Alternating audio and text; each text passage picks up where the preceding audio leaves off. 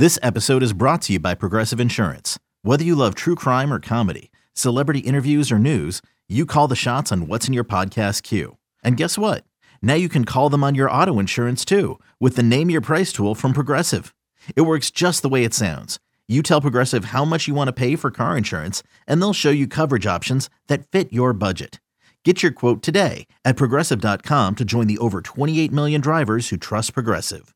Progressive Casualty Insurance Company and Affiliates. Price and coverage match limited by state law. When you need mealtime inspiration, it's worth shopping Kroger, where you'll find over 30,000 mouth-watering choices that excite your inner foodie. And no matter what tasty choice you make, you'll enjoy our everyday low prices, plus extra ways to save, like digital coupons worth over $600 each week. You can also save up to $1 off per gallon at the pump with fuel points. More savings and more inspiring flavors make shopping Kroger worth it every time. Kroger, fresh for everyone. Fuel restrictions apply. All right, Ryan, it's time to get back to our conversation here of previewing the Week 12 in the NFL, and we will start with this Raiders-Seahawks game. So it's up to 4 now. Seattle favored by 4, -105. The total is 47.5. What are you doing in Raiders-Seahawks? So I had a play, but it's -165 right now. I would lean the Seahawks, man. They're 3-1 this season at home. They've won 4 of their last 5 games. I know they lost that game of, not in this country, but to Tampa Bay, but we talk about them every week, how much fun they are. Geno Smith, obviously, that run game. Defensively, after the first 4 or 5 weeks of the season, they were statistically one of the worst defenses in the league. They've been top 5 DVOA, one of the better defenses. I actually played a prop in this game, and I look right now and it's -165, but I played Noah Fant under 3.5 grabs. He's went under 4 catches in 7 to 10 games. The only team that he's tore apart this year is the Arizona Cardinals, who are the worst team in the National Football League. We just talked about this, at defending the tight end position. So he averages 6 catches against Atlanta, 2.5 against everybody else, I believe. I just don't see him catching 4 balls, even against this defense. So I went Noah Fant under 3.5 grabs. I lean Seattle. I don't want to play it at 4, though. I mean, they're a great story, but I don't really want to start, backing them anything over 3.5 right now. That's fair. Yeah, I like the Seahawks as well, -4.5. They're coming off a bye week, and Las Vegas, look, the thing about Josh McDaniels, he has 3 wins this season. He's beaten Lovie Smith and the Texans, and he's beaten Nathaniel Hackett 2 times. You know what I mean? Yeah. This is a step up in class going against Pete Carroll. I do like the over. Benny said he liked that as well. I think that's the look in this game. I think there's going to be a ton of points. I think the Raiders are going to have a tough time stopping Seattle's offense, and I think the Raiders are going to get their fair share of points too, so the over is something I really, really like. And, I'm still shocked that the spread is 4. I feel like it should be 5.5, 6, so that's the way I lean with Seattle in this game. That would be my play. Yeah. Next up, Ryan, we have Rams and Chiefs. The Chiefs, 16-point favorites, over under 42. This thing has gone from 14.5 to 16.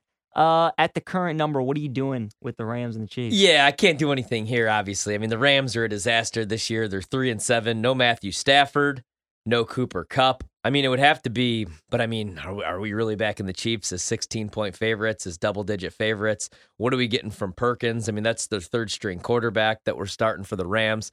Season pretty much over. You know that their defense is obviously tough, but you have to wonder what their motivation is the rest of the year now that everybody's pretty much gone on the offensive side of the ball. They're probably not going to the playoffs, even in a rough NFC.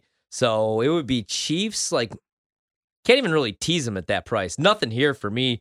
Can't even really do it with props. Maybe some unders, actually, because I could see this being a blowout. Maybe the Chiefs taking their foot off the gas in the second half. They played in some tough games here the last couple weeks, have some tough ones coming up, but nothing here, man. The Rams are a disaster, and this is a team that won the Super Bowl 10 months ago.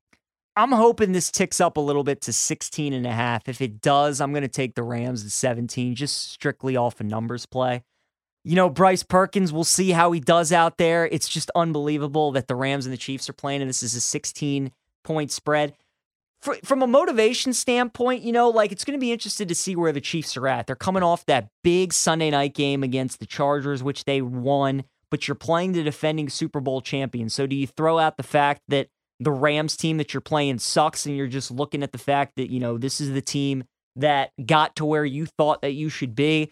It's a ton of points. The Chiefs are 1-4 ATS at home this season. So at 16, it's a pass for me. Yeah. I'm hoping that this goes to 16.5, and then I might look buying it to 17, but I don't know, man. The Rams are really, really bad. No Stafford, no Kupp. It's going to be tough for them to move the ball.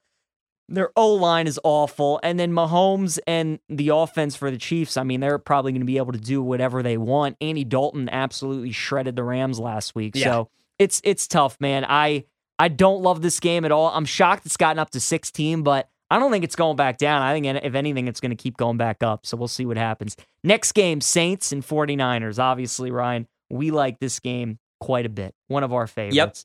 Yep. The Saints plus 9.5. Do you like it at 9.5, or would you recommend buying it to 10? So I bought the 10. I got Okay. it. I mean, it was minus 115. What is it? Minus 125 right now. I can't get it to pull up right now. I'm actually fine with it 9.5. And I know like Benny didn't like it, but I think the Saints could be live in this game. The Saints still have talent. They aren't going to the playoffs most likely, but Minus 120 for plus 10. that's it. Mm-hmm. Yeah, I'll do that. Minus 120 is fine with me. I mean, you're getting the key number right there.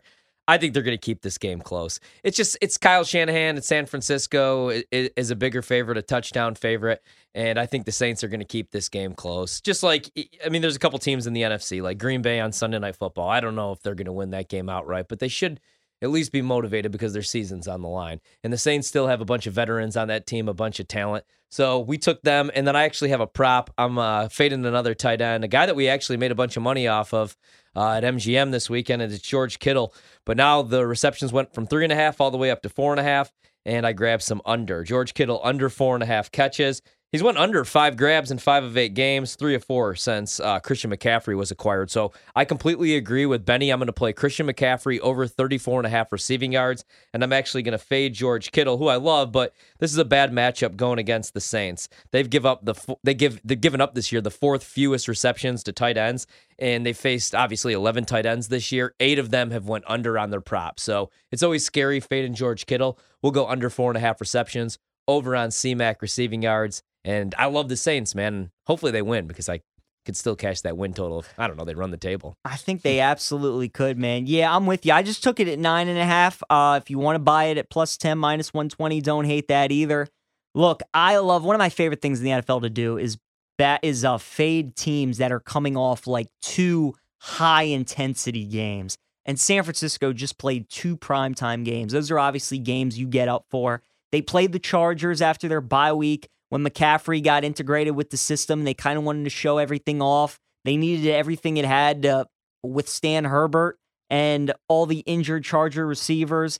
And then last week, out in Mexico City, you're playing in the elevation. You come back home the next week. It's going to be tough. And Jimmy G looked great. Everybody's been telling him how good they are all week. Benny's all over the Niners' future again to make the Super Bowl. He's not the only one. A lot of people like San Francisco. So they're getting a lot of talk right now, but this Saints team, man, San Francisco always loses a game like this every year, and I think this could be the game. Saints are still showing fight. They still have an outside shot to win that NFC South. I like how Dalton looked. I think the defense is going to play good, but this is just a fade of the 49ers. They have Miami coming up next week. It's going to be Shanahan versus McDaniel. They're looking forward to that one. You can't get up every week. You're going to have a flat spot at some point, and I think this is that week for San Francisco. They got up for the Chiefs. Then they had their bye week. They got up on Sunday Night Football, Monday Night Football. They're going to have Miami next week. They're going to get up for that game. This just feels like the letdown spot against the Saints. Because of that, I kind of like the under 243. I think that's another good look. If the Saints are going to cover, it's probably going to have to be a low-scoring game. So that's where I would look there. But love the Saints, plus 9.5. And then, sir, I will give you the floor. This is your team, the Packers, plus 6.5. Against the Eagles this week on Sunday Night Football. First off, Ryan, obviously this game opened up at 7. Are you surprised that it's dropped to 6.5? Yeah, because we were talking about it earlier, and I was like, I think it should be 8. But the more you think about it, and I know that if you're doing power ratings, Green Bay is a terrible team. You have them rated like lower than the Lions right now. In fact, I even tweeted yesterday, the Lions are a better football team right now than the Packers. This might not be a bad matchup, though, because Green Bay, when they want to, can run the ball. The Eagles do give up some rushing yards. And the other way that you could beat the Eagles are what? The number 1, number 2 pass defense in the league, but they're prone to giving up they struggle to give up the short plays. They're like 27th in the league on those short passes that are going 9 yards or under. And that's what Aaron Rodgers is doing this year. He's not really pushing the ball down the field. They don't have the weapons to do so.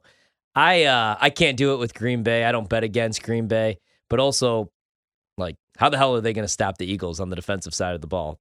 Green Bay, because the Eagles, one of the better rushing offenses in the league. And then you have Jalen. We just saw this on Thursday night. Green Bay actually kind of shut down Derrick Henry. He didn't go off for 100 yards. They held him under 100. But Ryan Tannehill went for over 320 through the air and absolutely torched him. Now you have A.J. Brown and Jalen Hurts and all those weapons. I don't think it's a very good matchup. So what I did was found something to play so I could at least enjoy my night. And I got A.J. Dillon. Some of these shops around here, which we only look at BetMGM, are offering 34.5 yards. What a crappy price. BetMGM has the best rushing yards for A.J. Dillon, 28.5. That's how bad he's been this year. We've dropped to 28.5.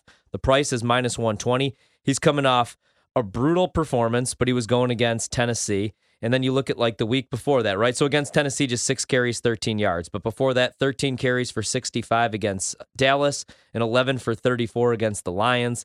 Now he's facing a run defense who the Eagles are probably going to be better after all those pickups, obviously, but they've struggled, especially without Jordan Davis on the field. So I like A.J. Dillon, man. I think that's only going to go up. So 28.5 rushing yards for A.J. Dillon. The other reason I like that is Aaron Jones right now is dealing with an injury as well. So I expect Aaron Jones to play in this game, but we already know Matt LaFleur doesn't like to give him more than 14 carries.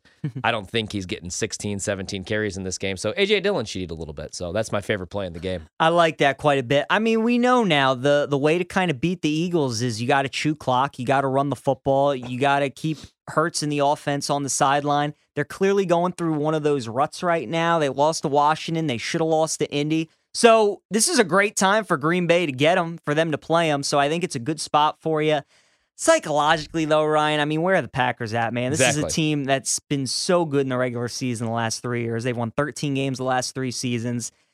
Tough. After you beat the after you beat the Cowboys, short week, you turn around and you lay a dud against the Titans. Now you got to go on the road and play a primetime game against Philly.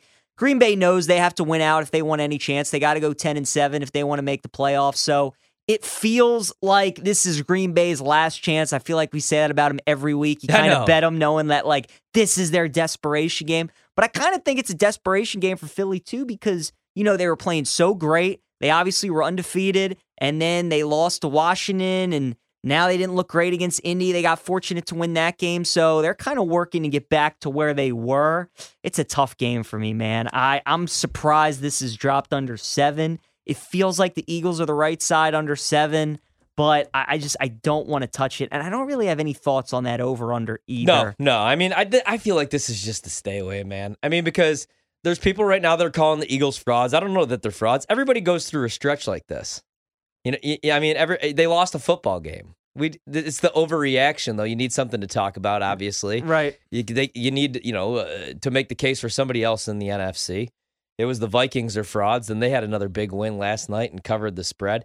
But Green Bay's season is on the line. I think that the reason that the number goes down, I mean, we'll take a look at the health for both teams, but I think Aaron Rodgers is just getting a bunch of respect. And also, let's look at it like this. Anytime that they've been priced over a touchdown, what's happened? They've covered.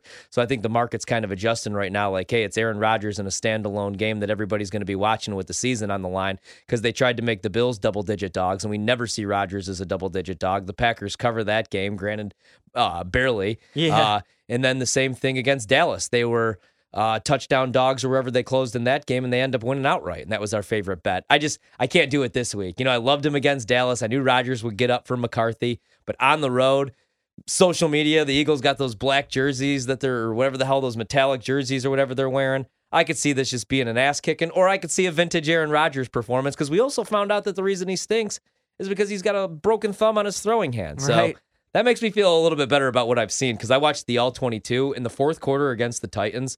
Everybody was tweeting like, this is the worst I've ever seen Aaron Rodgers. What the hell have these people been all season? He's been bad all year.